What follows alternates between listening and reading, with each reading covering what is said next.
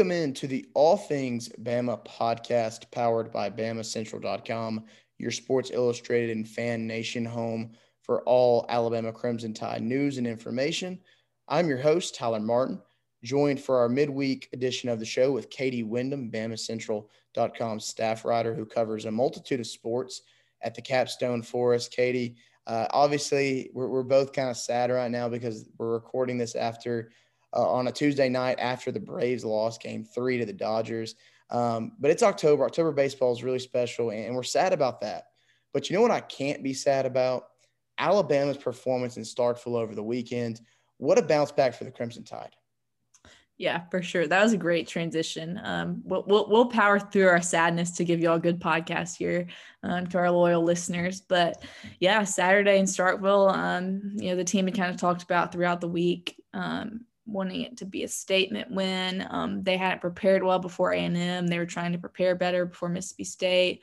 They weren't pleased with the way they played. They weren't pleased with the way they prepared. And then after the game on Saturday, it was a whole different story. Saban was really light and loose in the press conference. He said it was the first really 60-minute complete game that they played, even though there's still things they got to work on, still things they got to clean up, still mistakes that were made. But overall, it was the most complete performance they'd had. Didn't give up a touchdown to Mike Leach's air raid offense, won the turnover margin, got some big plays on offense after that's something that's kind of been lacking with this team compared to some of the recent Alabama teams that have scored a lot with big plays. You had that on Saturday night.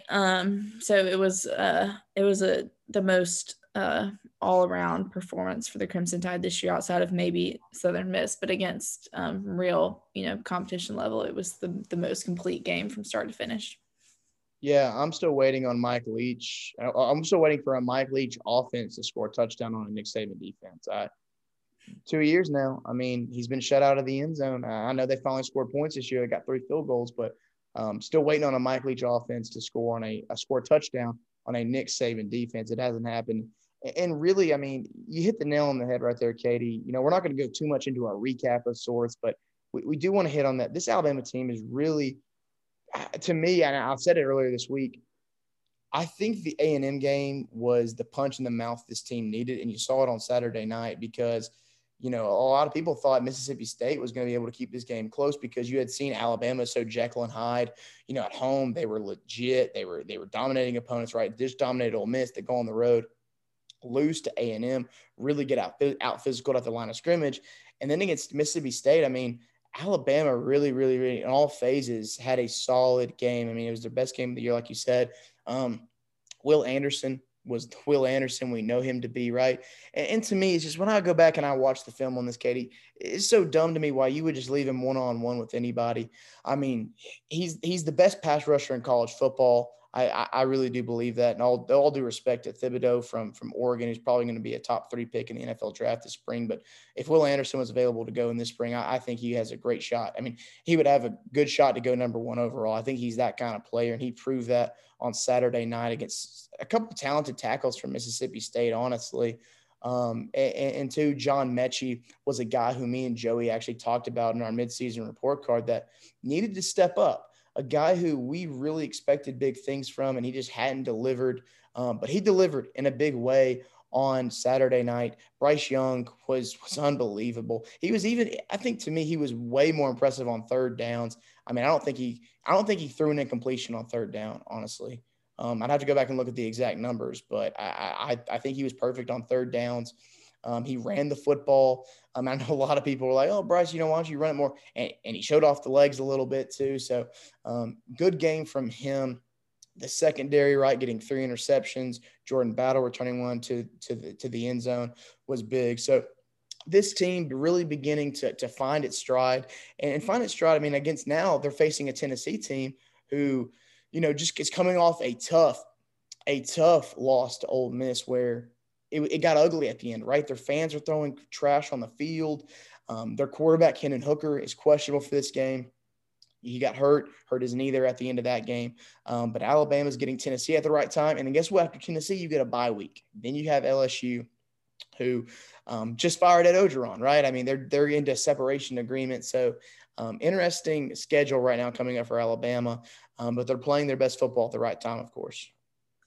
Yeah, this Tennessee matchup is going to be interesting coming up. Tennessee's a team that I haven't gotten to watch a lot of them this year just because when their games are on and when I'm traveling or whatever, or at Alabama games. But from the little bit I've seen and from some of their box scores, it's been impressive, some of their scoring ability. But we were all still up in the press box on Saturday night when all that craziness was happening at the end of the Ole Miss Tennessee game. And so, the players have been talking about this week what the rivalry means to them, which I don't know really if they're being completely honest or if they're just kind of coached up on what to say, because it's so hard for these guys.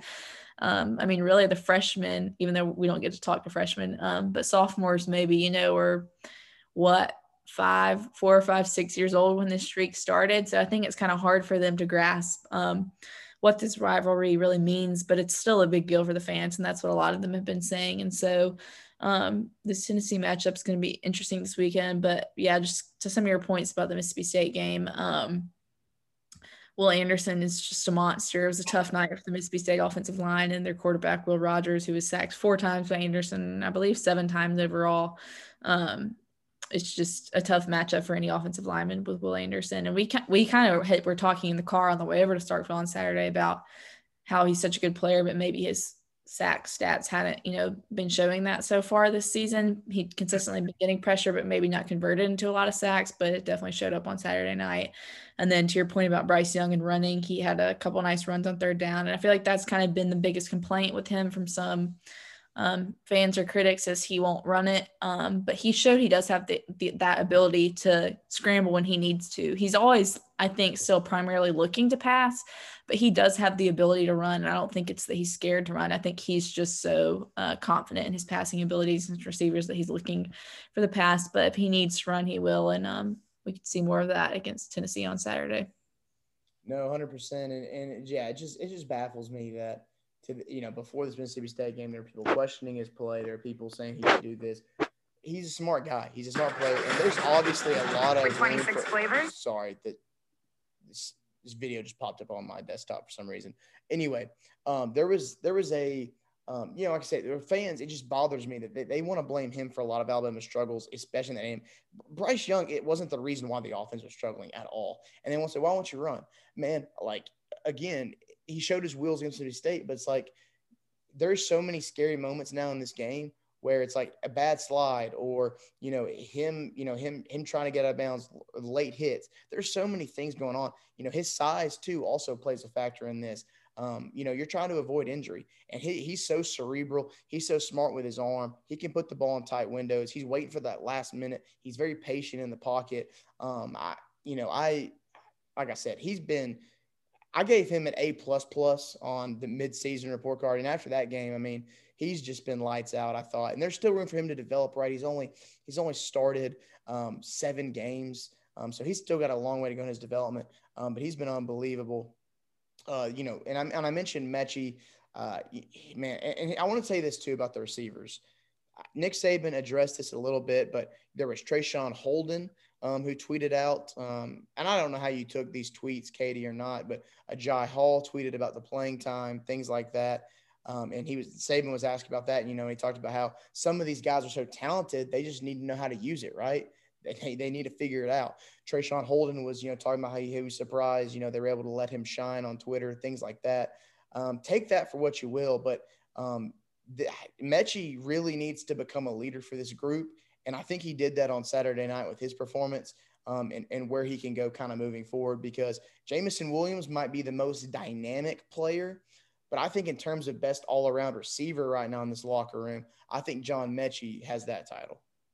Yeah, I would agree with that. And it's kind of like what he does all around. Like today during media availability, we got to talk to Mechie, and somebody asked him about blocking and wide receivers and if it's kind of a competition between them or who's the best blocker. And he said, well, I think I'm the best blocker as the receivers. And I'd agree with that. He's been in the program the longest, kind of outside of Slade, or I guess probably has the most experience. And I think a lot of Alabama fans and people that cover the team have been waiting on Mechie to have that kind of breakout game. And he definitely had that on Saturday night. And I asked him a little bit about that today, about how important, or did he kind of just know from that first drive it was going to be a big night for for him. He said it was important for the offense as a whole, really, to set the tone with scoring on that first drive.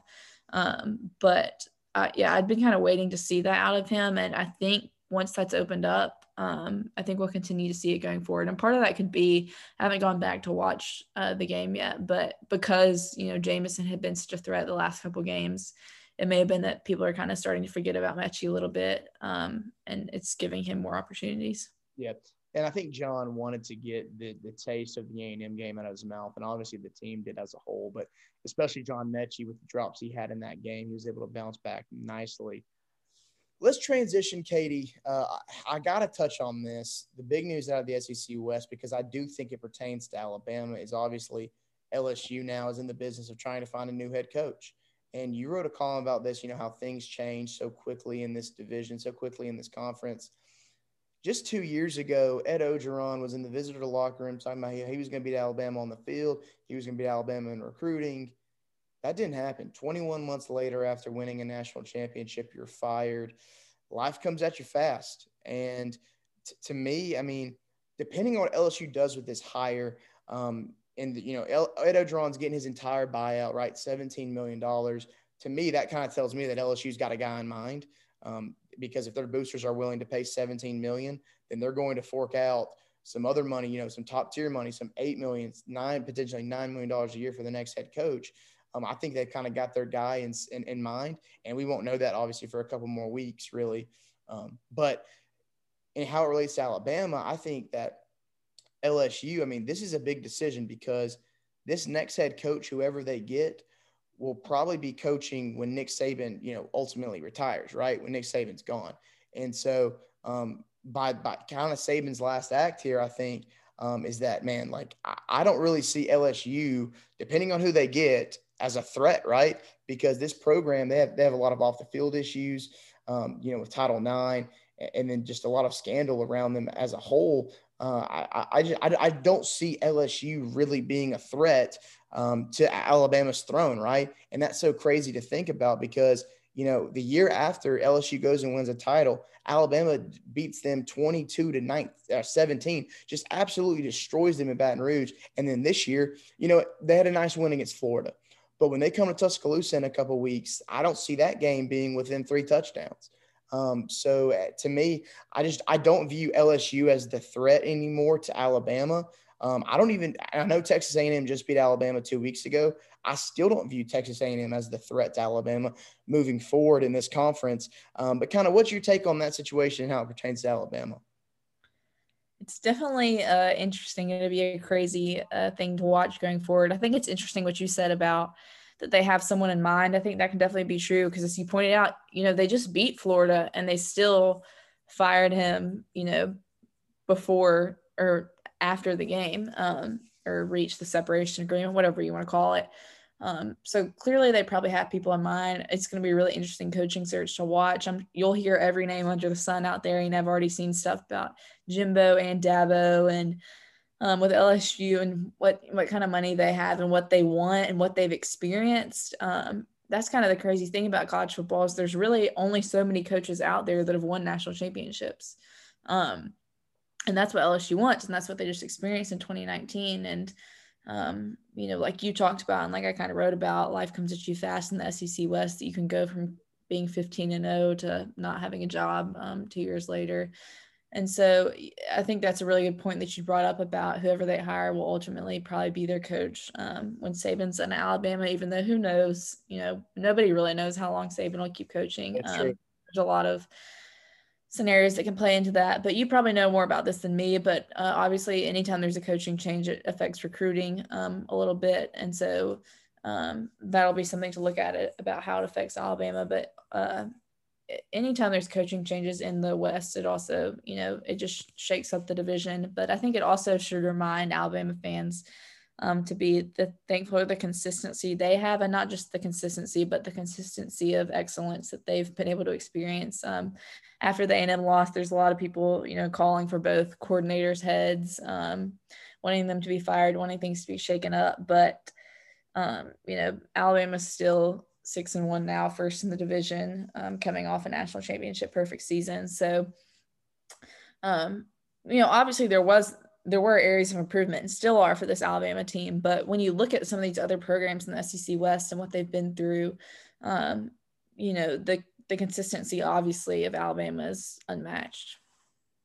Yeah, and handling success, that's the biggest thing I get out of this, is that there's only so few coaches in this business who can handle that. And obviously Coach O couldn't.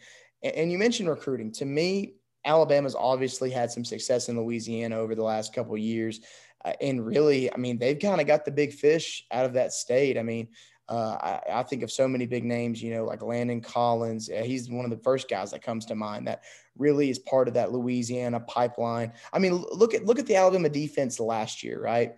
You had 3 guys from Baton Rouge who started on the defense last year: Dylan Moses, Christian Harris, Christopher Allen. 3 guys, like literally, like Dylan Moses before he went to IMG, Christian Harris. You know where they went to school, Katie? They went to University Lab. And when we were in Baton Rouge for the game last year, I was on a run, and literally University Lab, the school's campus and their football field, touches LSU's campus. Yeah. How do you let talents like that go away? And Ed Ogeron, his biggest thing was, he's a recruiter, right? That was his biggest plus. He has that draw that he can lure kids in. And to me now, it all is all contingent, obviously, on who LSU gets. And there's two tiers, I think, to this. If LSU goes Gouts and gets a proven winner, well, they're not getting Jimbo. That's already been shut down. That's already, I think that's already put to bed. But if they say they get a Lane Kiffin, I think that does change things, right? But if they go out here and you hear other names like Billy Napier, Mel Tucker, would you think about this? Would you hire those people, Katie, if they weren't attached to Nick Saban? But I think that's why a school like LSU would want to hire them, because they're attached to Nick Saban. No, that's my point. It's like, but I agree. Is like, you shouldn't hire them if you wouldn't hire them if they were only, like, if the only reason you're hiring them is because they're attached to Nick Saban, then you shouldn't hire them, right? Because you're LSU. And that's my point. Is like, right now, like USC, like the gap between LSU and USC right now, the two biggest jobs that are open, to me, is gargantuan. Like, LSU is a far better job than USC. And like I said, if they go out and they get a Mel Tucker or they get a, Billy Napier, again, I don't see those guys as threats to Nick Saban or Alabama at all. I don't know. Maybe these schools just have a little bit of hope now that the first former assistant's finally beaten him. They want to try and recreate that lightning in a bottle. But yeah, it's going to be interesting to see who they go after. And if they really did kind of have someone in mind.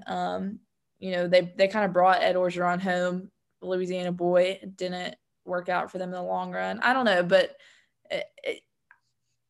I say it didn't work out. They did get a national championship out of it. So I guess it just depends on, what they ultimately, though, in the end, obviously it didn't work out as he's leaving 2 years after the national championship. Also, when you were going through the Louisiana boys at Alabama, how could you forget the Slim Reaper, last year's Heisman Trophy winner? Yeah.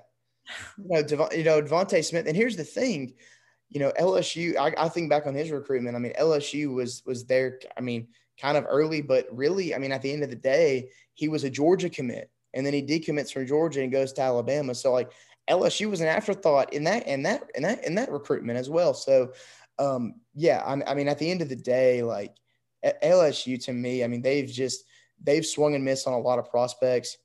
And the fact that, in what Alabama's in their last 7 or 8 meetings, they've only beat Alabama once, and that was with Coach O. And the only time they did is when they had a generational coordinator in Joe Brady and a generational quarterback in Joe Burrow. And so, like I said, things could shake up in the SEC West. If LSU is able to go out and get a Lane Kiffin, I think he could challenge Alabama really at LSU just because of the resources there. But we'll see. It's just interesting, and obviously, Alabama is going to be interested in that because, Nick Saban, I mean, there's just another disciple potentially, and one of the other guys I named potentially going to LSU. So it's always, the coaching carousel is always interesting and always fun. Katie, this week you guys you mentioned you heard from Bryce Young, you heard from John Mechie. This week going into this Tennessee game, I want to pose this question to you. And you kind of mentioned it because if you look at the players right here, they're so young. They don't even remember the last time Tennessee won, right? 2006. It was a long time ago. Is this still a rivalry?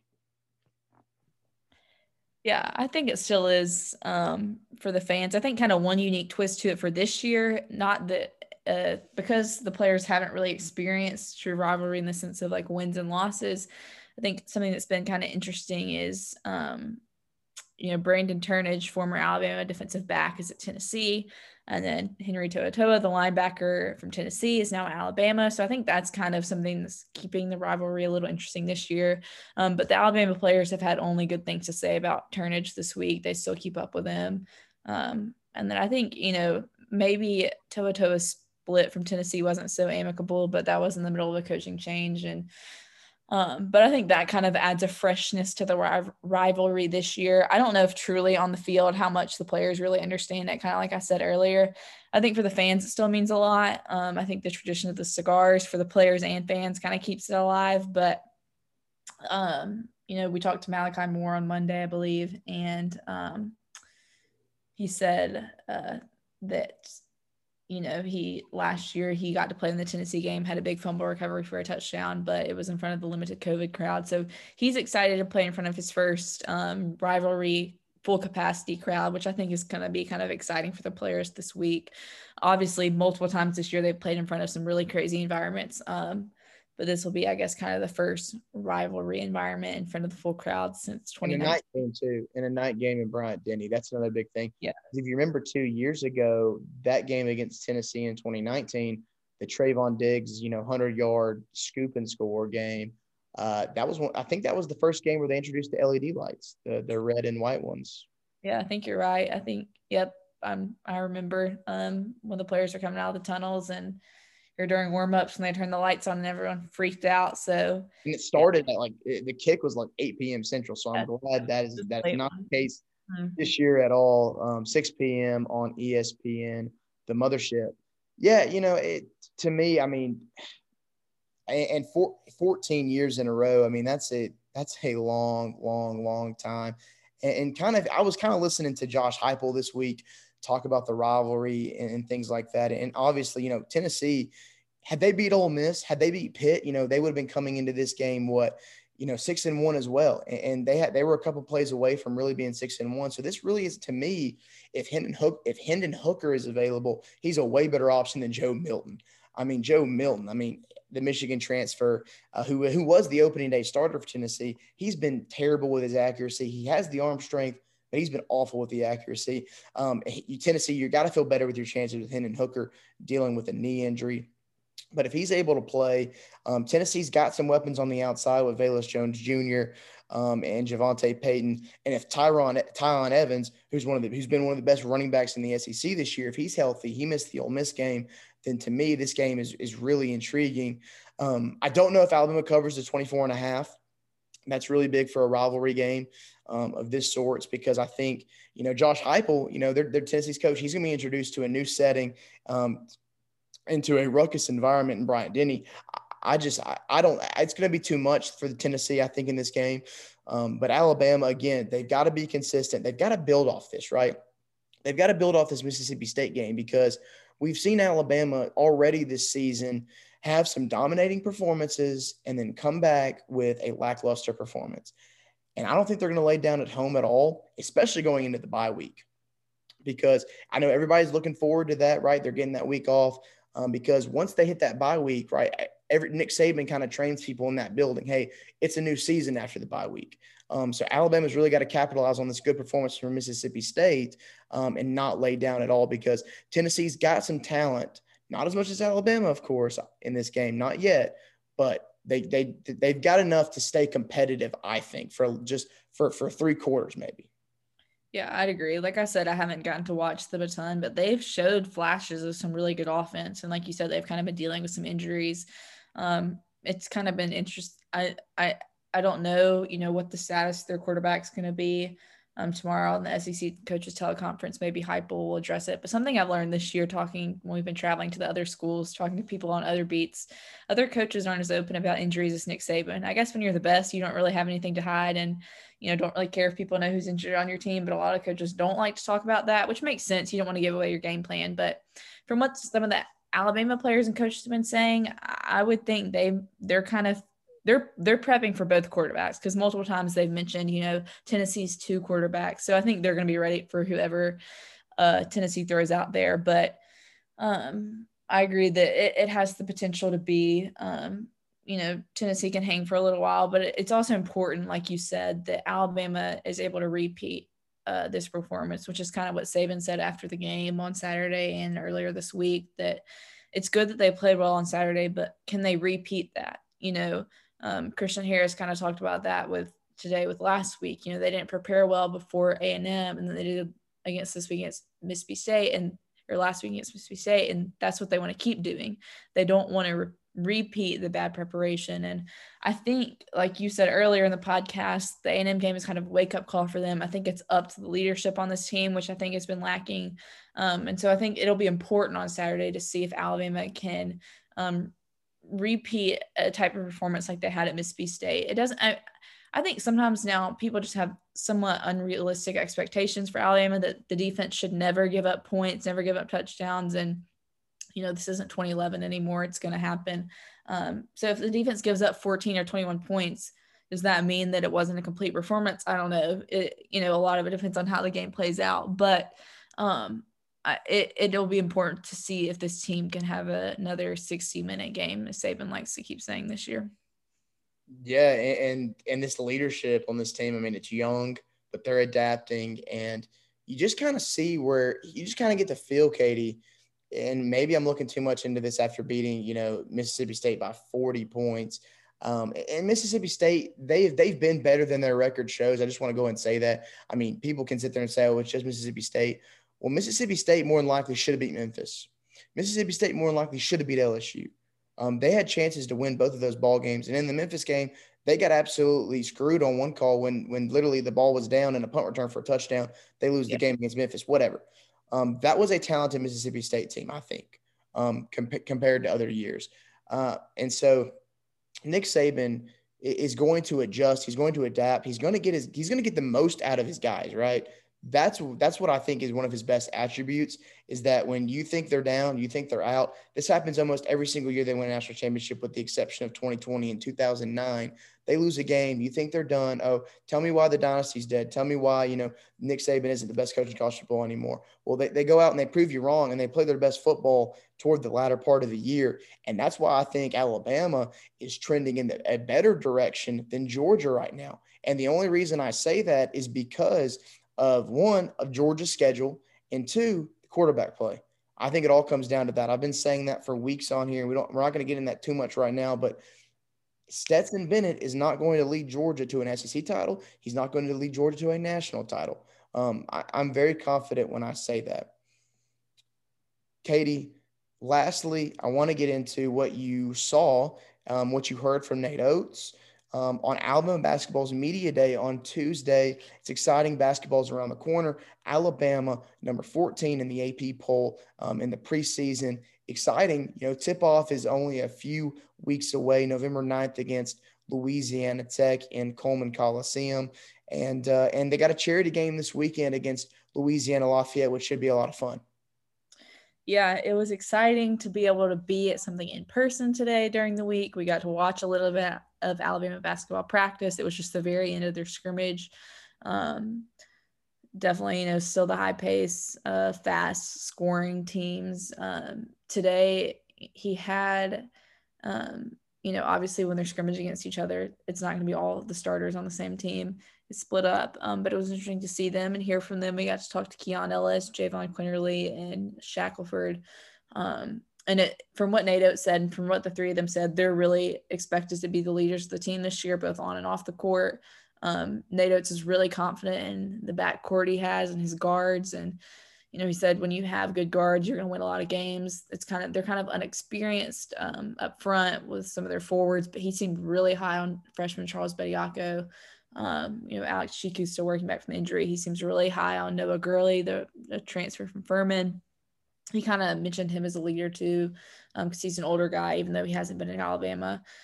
But yeah, he talked about, it was kind of interesting. They had the, secret scrimmage with Georgia Tech on this past Saturday where, no fans, secret, where there's no fans or media allowed, but they'll, sometimes leak a little stats from the game. But he talked about there was times where they had JQ, Shaq, J.D. Davison, the highly touted freshman 5-star in-state prospect, top prospect out of the state of Alabama, and Keon Ellis, all four on the floor at the same time. And he also mentioned that Bediako started at the 5, which he said it might not stay that way, but it could be going forward. So there will be a lot of new faces on Alabama basketball this year to look out for. They did lose the transfer Namari Barnett to an ACL injury a couple weeks ago, but there's still a lot of new faces. There'll be, there's some guys that didn't maybe play a ton last year that'll get more playing time this year, like Darius Miles and Keon Ambrose Hilton. But it's an exciting time to be an Alabama basketball fan. Like you said, they're number 14 preseason in the AP, picked number 2 in the SEC. And so the guys talked a lot about that today too. They know they have a target on their backs. They know that people don't think they're going to be able to do as good as they did last year, and that's motivation for them. Kind of one of their team, I can't remember if they said team words or something like that, is hunger this year. Even though they had success last year, they still have the hunger to do just as good, if not better, than last year. And that's part of why, Shackelford kind of potentially looked at the NBA, even though there wasn't really a shot at that for him this year. He put his name in the transfer portal, but he came back because he wanted to work with this group of guys. So it was good to be able to talk to them in person today and watch a little bit of practice. And fans will get a little more sneak peek of that on Sunday with the charity exhibition. And then the season's right around the corner. Yeah, J.D. Davison's going to be a lot of fun to watch. I started covering him when he was a sophomore in high school at Calhoun. I've watched him win state titles. He's athletic. He's long. He's a playmaker. He goes 90-0. And I remember talking to his high school coach, and his high school coach just kept comparing him to Russell Westbrook. And I'm like, I think that's perfect, right? He's getting downhill. He has no off switch. That is J.D. Davison. He has no off switch. I can't wait to see him and Javon Quinley play together. I think Nate alluded to that a couple weeks ago in their first availability when practice started, that they would be playing some minutes together. And it is a new team, right? I mean, you look at the people who actually contributed. You had Darius Miles, right, come off the bench. Sorry, he was kind of a guy he's a project right now, right? Keon Ambrose Hilton. Take those two away. Keon Ellis, Javon Quinley, Jawan Gary, and Jaden Shackelford. Those are only really the 4 key guys that have returned. Jawan Gary too in there is a mix as well. He's a glue guy, things like that. He comes off the bench, he brings high energy. But really, I mean, you mentioned it: Noah Gurley, J.D. Davison, Charles Bediako. These are guys that are going to be contributing in their new faces, and I'm really excited to see Noah Gurley. I'm really excited to see what he can do. His skill set, he's very versatile. He's got a nice shot. He can play some defense. And Charles Bediako, when you have some size down low, when you have a guy who's 7 foot, who can protect the rim, who can stretch the floor, and two, I know Alex Chiku isn't cleared yet. But you got to think he's going to get some playing time early in the season just to see what you can get out of him. He's another guy who's, he's all of 6'11". Excited to see what him and Bediako can do together. But the guards, to me, is what I'm most excited to see, because it is a NATO system, and the guards are the trademark, right? The guards are the engine that helps everything operate and makes it run smoothly. And, Javon Quinley today was, on the Bob Cousy watch list, right, for the best point guard in America. And then Alabama picked second in the SEC preseason in the SEC media rankings. Kentucky picked to win the conference. But Alabama's got high expectations, right? Last year, I think Alabama was predicted to finish 6th. This year, 2nd. So Nate Oates in year 3 has raised the expectation level. And yes, Katie, what's an off season in Alabama basketball without a big injury? I mean, you go ahead and you lose James Rojas, then you lose Namari Burnett, which is just brutal. I hate that for that kid. But it just feels like, man, like you have all this momentum. And last year was an awesome year, man. Best year in decades. And it was incredible. But it just seems like, man, can Alabama not have anything nice? Yeah, it's tough. It makes the bench really short before the season even starts. That you're gonna have to rely on other guys. You hate it for them. It does seem like there have been a lot of these off-season injuries the last couple of years of Alabama basketball. But hopefully, all these guys will be able to recover well. And get back out on the floor. I think losing to Mari Burnett is probably the toughest, even though, I mean, I know Rojas was someone maybe some people thought would be bumped out because of the numbers, but he was asked back, which means, Nate Oates saw something in him that he wanted to be a part of this team. So anytime you lose a scholarship player for the year before the year even starts, it's tough. But, and I think that's kind of, with Rojas as a forward, I think that's kind of where, I almost said Saban, where Oates is talking about, lacking some of the experience maybe down with the bigs. But I think Alabama, if they can stay relatively injury free the rest of the year, just minor things, it can still be a big year for them. But as we've also seen the last couple of years, they seem to have had some bad injury luck during the season, and not everyone can be a Herb Jones and shoot free throws with one hand. But it is kind of the toughness that Nate Oates instills, that blue collar mentality. So I'm sure we'll see more of that blue collar attitude this season. Yeah, no, I'm pumped. I'm pumped, and I was looking at the schedule because when the AP poll gets released, you kind of look at all these matchups. In Alabama, you already look at it. I mean, we're not even including teams who could rise up in the polls or who are unranked now on their schedule who could get up there. Alabama could play 17 ranked opponents right now. Yeah, it's absurd. That is absurd. Yeah, Nate Oates was saying today we got to do a better job in the off season, or not. He was saying we have to do a better job he was calling it the preseason, but he meant the non-conference schedule, because he was saying that he was like, we didn't do a good job last year. We were only 4-3 and we kind of let the SEC down. He was like, when he was asked about the SEC as a whole and talking about how, but it's not going to be easy for Alabama this year. They played more non-conference games. The season was shortened, less games last year because of COVID. But it's not an easy slate at all for Alabama. Only the 2, is that right, regular season SEC losses last year. That'll be pretty tough to do this year.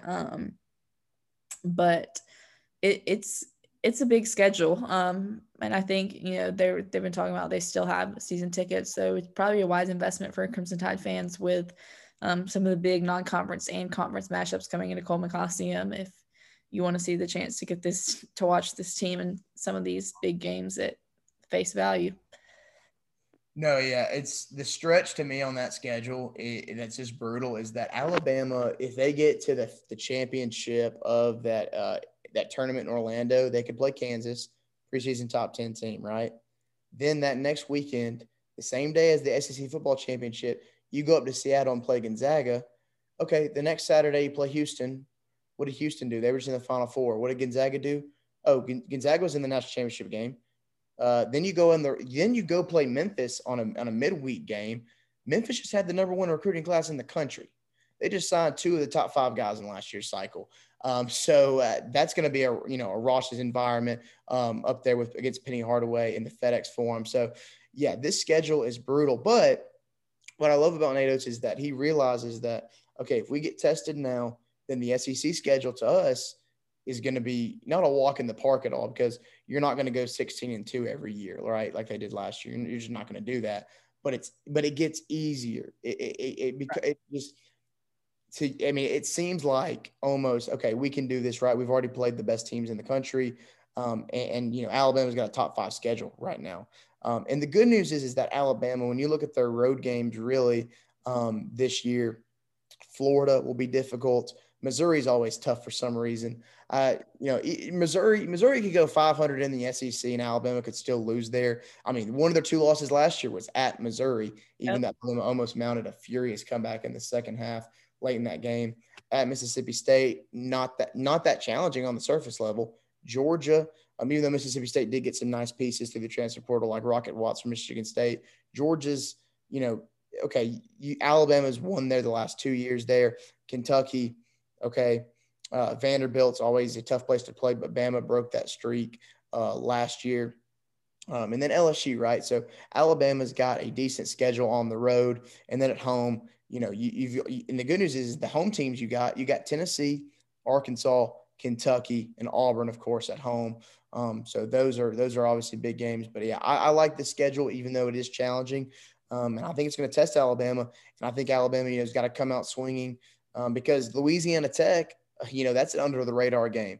Because when Alabama schedules mid majors, even with Nate Oates, these are mid majors that can beat you on any given night. So it's going to be fun to watch. And I'm glad you were able to go to practice and on Tuesday and see that, because to me, this team has kind of got the firepower that last year's team had. Maybe not the heavy laden veteran leadership, but man, they're going to be fun to watch because J.D. Davison, he's a one and done in my opinion. He's a first-round pick next year, and I hope fans get out there and watch him. And Javon Quinley as well can play himself into the first round. And Keon Ellis is a guy already being looked at as a second-round NBA guy. So Alabama's got, this pipeline really to the NBA going, so it's going to be a lot of fun. Yeah, it's kind of like what you were saying earlier about Georgia's schedule. They haven't really been challenged yet. And then what you were saying about NATO's schedules, these tough teams. Alabama, will get the chance to be challenged early on, and then it helps them in the back end. It helps them in the SEC schedule. It helps them in the postseason. And it's going to be the same this year, maybe even more challenging. And so you don't have as much experience on this team as last year's. Last year's was just a special senior class with Reese, Petty, and Herb, and then the transfer Jordan Bruner. So you don't have as much veteran experience on this team, but the talent is there. And like you said, with J.D. Davison, a really highly rated prospect, going to be really exciting. Going to kind of be like when, Colin Sexton came in, that type of energy, that type of hype, that type of skill level. And so, Nate Oates today was saying he's a little raw, obviously, but today was probably his best day of practice he's had. And he's really excited for his ceiling. So should be another exciting year for Alabama basketball, which I think really if you followed Alabama basketball for a while, before Nate Oates, it was kind of like Groundhog Day all over again every season, kind of the same thing, middle to bottom of the pack of the SEC, 8-10, 9-9, 10-8 every year. But Nate Oates kind of obviously took Alabama out of that mediocrity last year and brought them to a new level, and it's something they're looking to maintain this year. I said all those games, Katie. And I forgot to mention the reigning national champions will be coming to Tuscaloosa in January. Baylor. I completely overlooked that game. So yeah, just a small little on the schedule. Yeah, pretty small game, right? Pretty insignificant. But no, Katie, it was great talking to you. Hope you have a great rest of your week. We love the coverage you bring us at Bama Central. Look forward to the Tennessee game, and then you'll have a bye week. So it's going to be a lot of fun here down the home stretch. Thank you for everything you do for us at Bama Central. Yep, always enjoy being on. Thank y'all for listening and for reading along on Bama Central. Awesome. Well, that's Katie Wyndham. I'm Tyler Martin. This has been another edition of the All Things Bama podcast. Please make sure to like, rate, and subscribe wherever you get your podcast. Thank you for listening, and have a great week.